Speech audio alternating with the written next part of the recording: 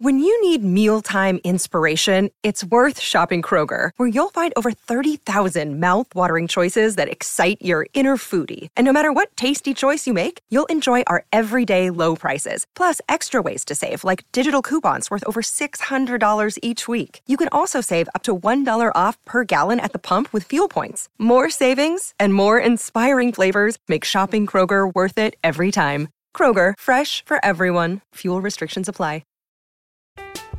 I'm Alex Rodriguez. And I'm Jason Kelly. From Bloomberg, this is The Deal. Each week, you'll hear us in conversation with business icons.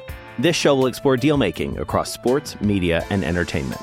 That is a harsh lesson in business. Sports is not as simple as bringing a bunch of big names together. I didn't want to do another stomp you out speech. It opened up so many more doors. The show is called The Deal.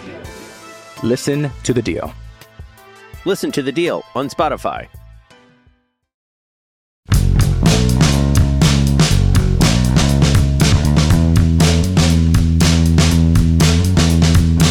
Two sweeps all season. Two sweeps in the span of like 3 years. They both came against first place opponents. Good morning to you. Good Friday morning. I'm Dan Kovacevic of DK Pittsburgh Sports. This is Daily Shot of Pirates. It comes your way bright and early every weekday if you're into football and or hockey. I also offer daily shots of Steelers and Penguins where you found this. Pirates 5, Brewers 4 in 10 innings. A sweep of first place Milwaukee. Semi-pseudo, quasi-not really revenge for about a decade and change of torment up at Old Miller Park.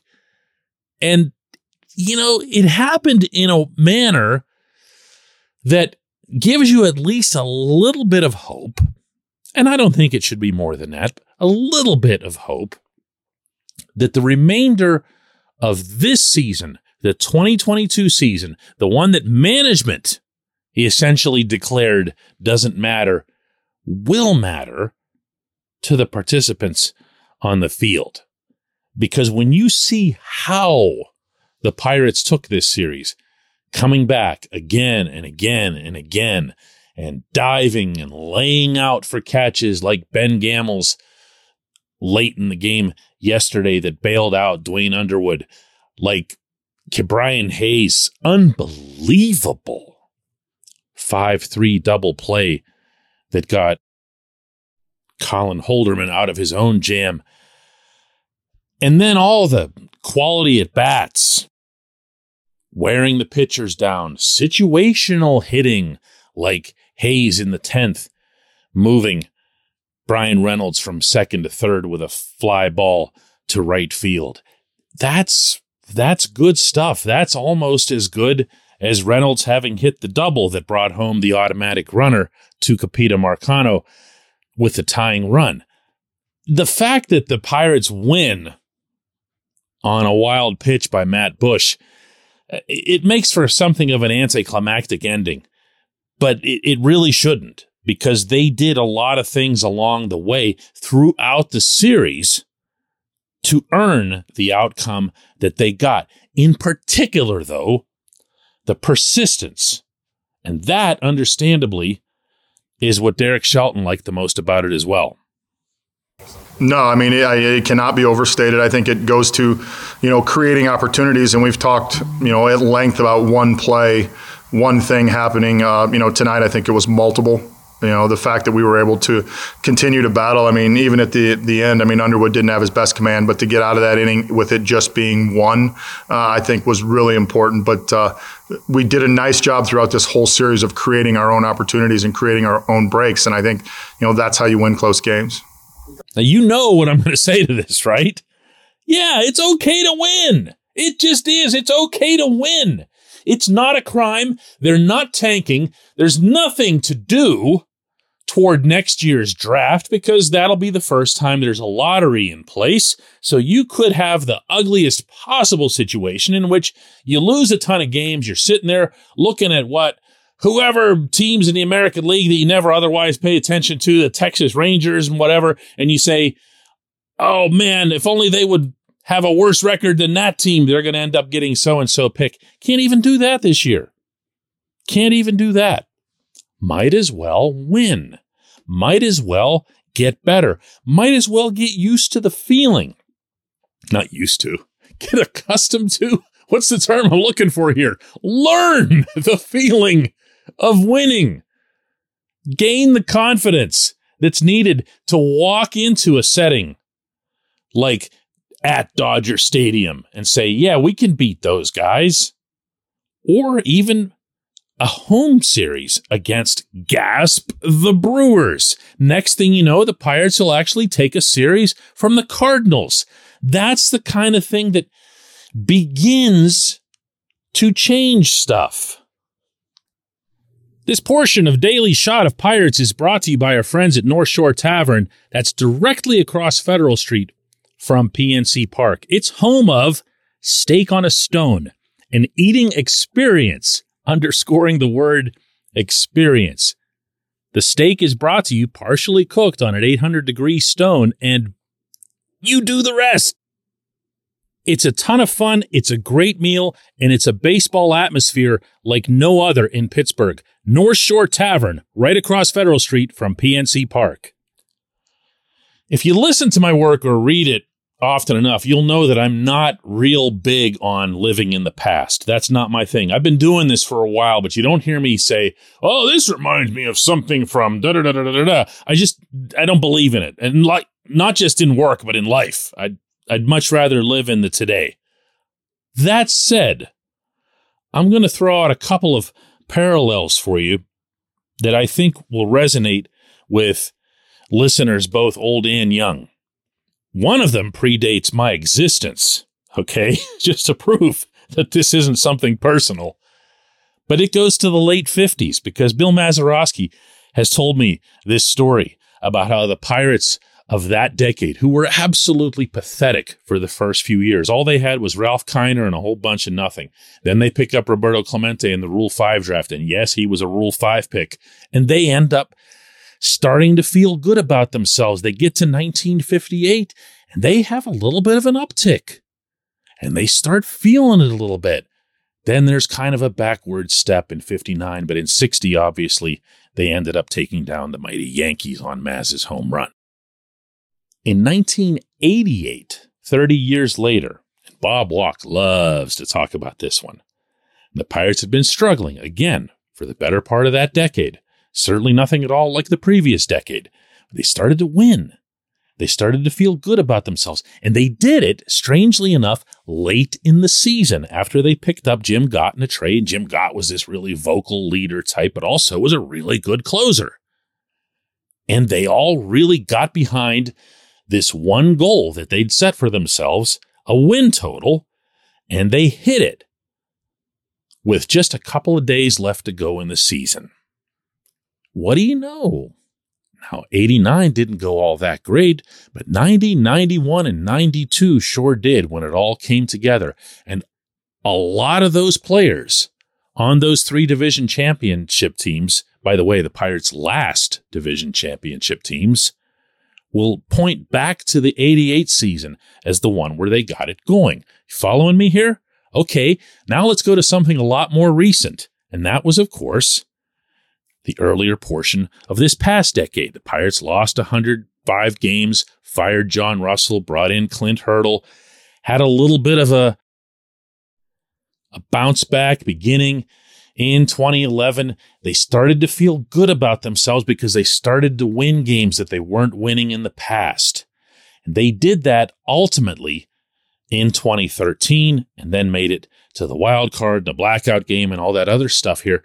But even there, the pattern applies because the best of the Pirates teams came in what year? In 2015. Now, the fact that they got shafted 100 different ways by this stupid one-and-done wild card format that should have been dead and buried forever ago, but at least is now dead and buried. That was a 98-win team. That was one of the better teams in franchise history. Seems hard to believe it was only 7 years ago, but it was. My point, and my goodness, it's been my point since the first pitchers and catchers reported to Bradenton. This season does matter. You don't discard it. You don't waste it on Yoshi and Van Meter and whatever other nonsense. It's not a test tube for the general manager. You need to learn how to win at some point. I'm not talking about payroll. I'm not talking about anything insane like that would derail the development of the prospects and whatever else here. I'm talking about just winning the bleeping game right in front of you.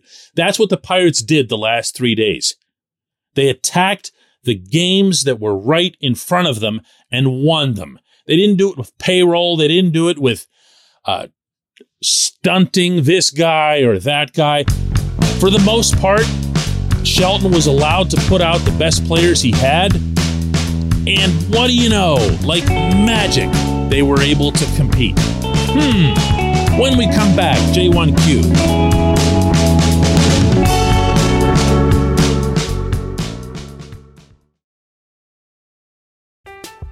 I'm Alex Rodriguez. And I'm Jason Kelly. From Bloomberg, this is The Deal. Each week, you'll hear us in conversation with business icons. This show will explore deal-making across sports, media, and entertainment. That is a harsh lesson in business. Sports is not as simple as bringing a bunch of big names together. I didn't want to do another stomp you out speech. It opened up so many more doors. The show is called The Deal. Listen to The Deal. Listen to The Deal on Spotify.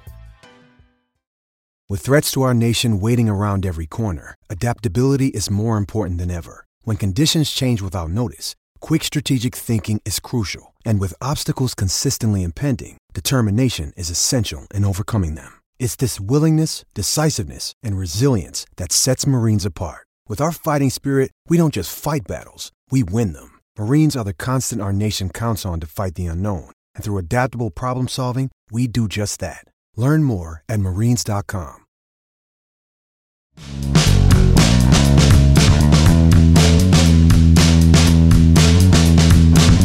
Today's J1Q comes from Rachel, and she asks, so while Michael Chavis' splits are bad, they're not that bad, so why are we platooning this guy? Why? She asks.